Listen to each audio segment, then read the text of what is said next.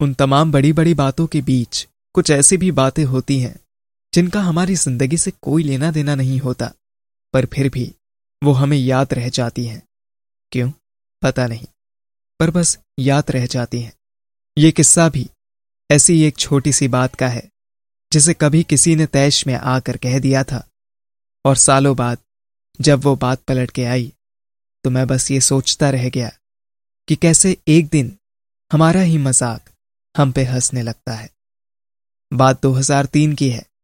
मैं क्लास 6 में था जब मेरे पापा का ट्रांसफर हुआ था। नए स्कूल में नया माहौल था, और ऐसे ही एक दिन मेरी क्लास टीचर को पता नहीं क्या हुआ कि वो सबसे पूछने लगी कि तुम्हारे पापा क्या करते हैं।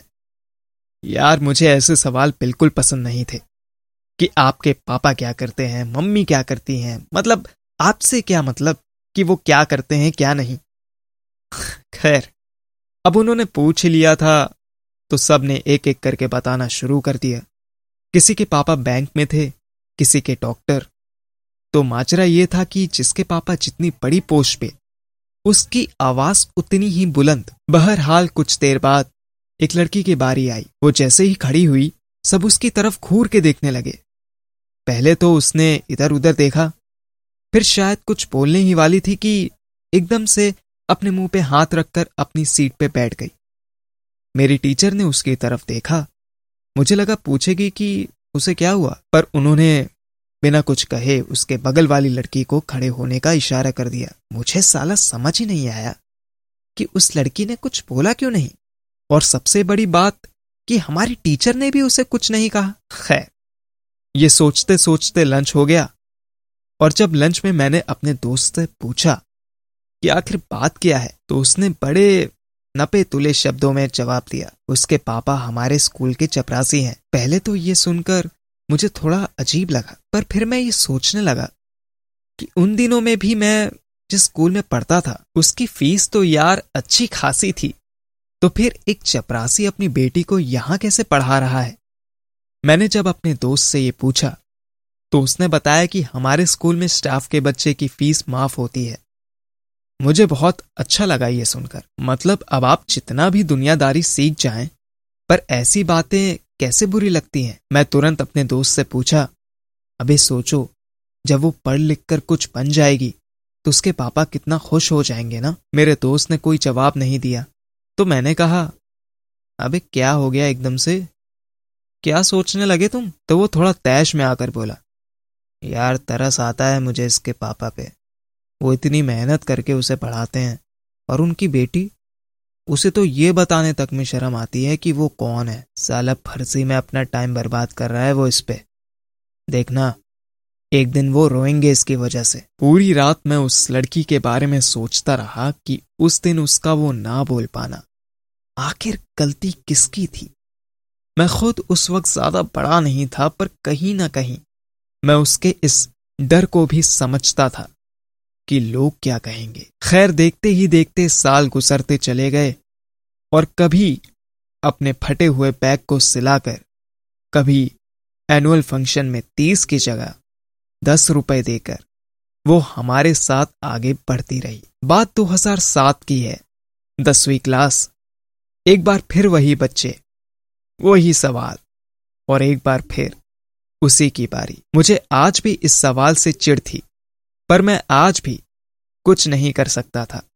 बहरहाल वो हिचक से खड़ी हुई, 1-2 सेकंड चुप रही, और फिर जैसे ही उसके बगल वाली लड़की खड़ी होने लगी, उसने बड़ी संजीदगी से कहा, मेरे पापा पियोन है, आप सब तो जानते ही हैं उन्हें। पूरी क्लास अगली कुछ देर तक चुप रही। शायद उन्हें आदत नहीं थी इस जवाब की।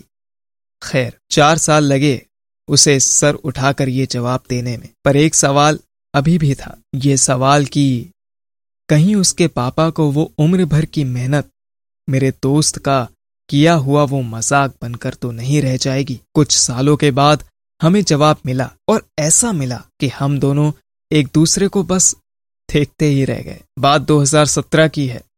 मैं घर आया हुआ था, तो एक दिन मैंने और मेरे उस दोस्त ने स्कूल जाने का प्रोग्राम बनाया। काफी टाइम हो गया था, तो सोचा कि देखें अब कौन कौन से टीचर बचे हैं। तो एक दिन लगभग 11 बजे के आसपास हम लोग स्कूल पहुंच गए। थोड़ा घूमे वूमे तो देखा स्टाफ रूम के बाहर एक सफेद दाढ़ी वाला आदमी चश्मा लगाए हुए खड़ा था। ध्यान से देखा तो वो उस लड़की के पापा थे। हम लोग उनसे मिलने गए और मैंने उनसे कहा, अरे पहचाना अंकल आपने? वो थोड़ी देर तक हमें ध्यान से देखते रहे और फिर धीरे से कहे, आप हमारी बिटिया के क्लास में पढ़ते थे क्या? मैंने मुस्कुराते हुए कहा, अरे वाह, आप तो पहचान गए। लेकिन एक सच बात बताओ अंकल, आप ना मुझे बिना दाढ़ी के ही अच्छे लगते थे। मतलब मैं कितना भी बड़ा हो जाऊं, पर आप मुझे हमेशा वैसे ही याद रहेंगे। उन्होंने हंसते हुए कहा, बेटा दाढ़ी वाड़ी क्या है, अब तो उम्र हो चुकी है हमारी। बिटिया भी बोलती रहती है कि नौकरी वोकरी छोड़ दो, पर अब कैसे छोड़ दें। हाँ, ये वो दौर था जब मैं भी थोड़ी बहुत दुनियादारी सीख चुका था। तो मैंने उनसे वो सवाल पूछ लिया जिससे कभी मैं खुद ही चिढ़ता था, अंकल आपकी बेटी क्या करती है आजकल? उन्होंने कोई जवाब नहीं दिया और सर झुकाकर स्टाफ रूम के अंदर चले गए। मेरे दोस्त ने मुझे घूरते हुए कहा, अबे क्यों पूछ लेते हो तुम ये सब? देखो ना, उन्हें बुरा लग गया। अपनी गलती को मानते हुए मैं वापस जा ही रहा था कि तभी पीछे से किसी ने मेरा नाम लिया। मुड़ के देखा तो अंकल के साथ एक लड़की खड़ी हुई थी। जब पास पहुंचे तो अंकल ने कहा, लीजिए मैडम आ गई हैं। और उस लड़की ने अंकल को घूरते हुए कहा, पापा आपसे कितनी बार कहा है, कम से कम आप तो मुझे मैडम मत कहा करिए। शायद 10 साल पहले दिए गए अपने उस जवाब के बाद वो कभी पीछे मुड़ी ही नहीं। मैं थोड़ा हैरान हो गया उसे ऐसे देखकर। मतलब इतने सालों बाद मिले, वो भी ऐसे। तो अपने इमोशंस को छुपाते छुपाते मैंने उससे धीरे से कहा, अरे तुम? और उसने मुस्कुराते हुए कहा, हाँ मैं। मेरे दोस्त ने उसे कांग्रेट्स कहा तो उसने अपने पापा की ओर इशारा करते हुए कहा, ये सब इनकी वजह से है, ये नहीं होते।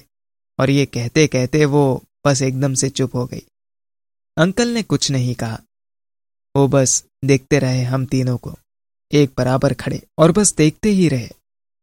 कुछ देर बाद जब मैंने उनसे कहा, अरे अंकल क्या हो गया, ऐसे क्यों देख रहे हो? तो वो अपनी झुर्रियों को समेटे अपनी शर्ट की बाह से अपनी आंखें पोंछने लगे। उम्र हो चुकी थी उनकी, शायद इतनी कि अब उनमें अपने आंसू रोकने की ताकत नहीं बची थी कि बेटी उन्हें फिर कुछ समझाने लगी और मैं और मेरा दोस्त हम दोनों बस एक दूसरे को देखते रहे। शायद हमें कुछ याद आ गया। कितना अजीब है ना, एक आदमी उम्र भर एक स्कूल में चपरासी बनकर निकाल देता है ताकि उसका बच्चा उस महंगे से स्कूल में पढ़ लिख कर कुछ बन जाए। उसे उस स्कूल से ना तो कोई पेंशन मिलेगी, ना ही कोई बहुत बड़ा पीएफ, पर फिर भी वो जाते जाते मुझे बहुत कुछ सिखा गया कि कैसे हम अपने माँ बाप की मेहनत को जिम्मेदारियों का नाम देकर भूल जाते हैं और कैसे वो हमारी इस भूलने की आदत को हमारा बचपना समझकर भुला देते हैं। मैंने जाते जाते उस लड़की से कहा, यार I am so proud of you. और उसने एक बार फिर अपना सर उठाकर कहा, and I am really proud of my father.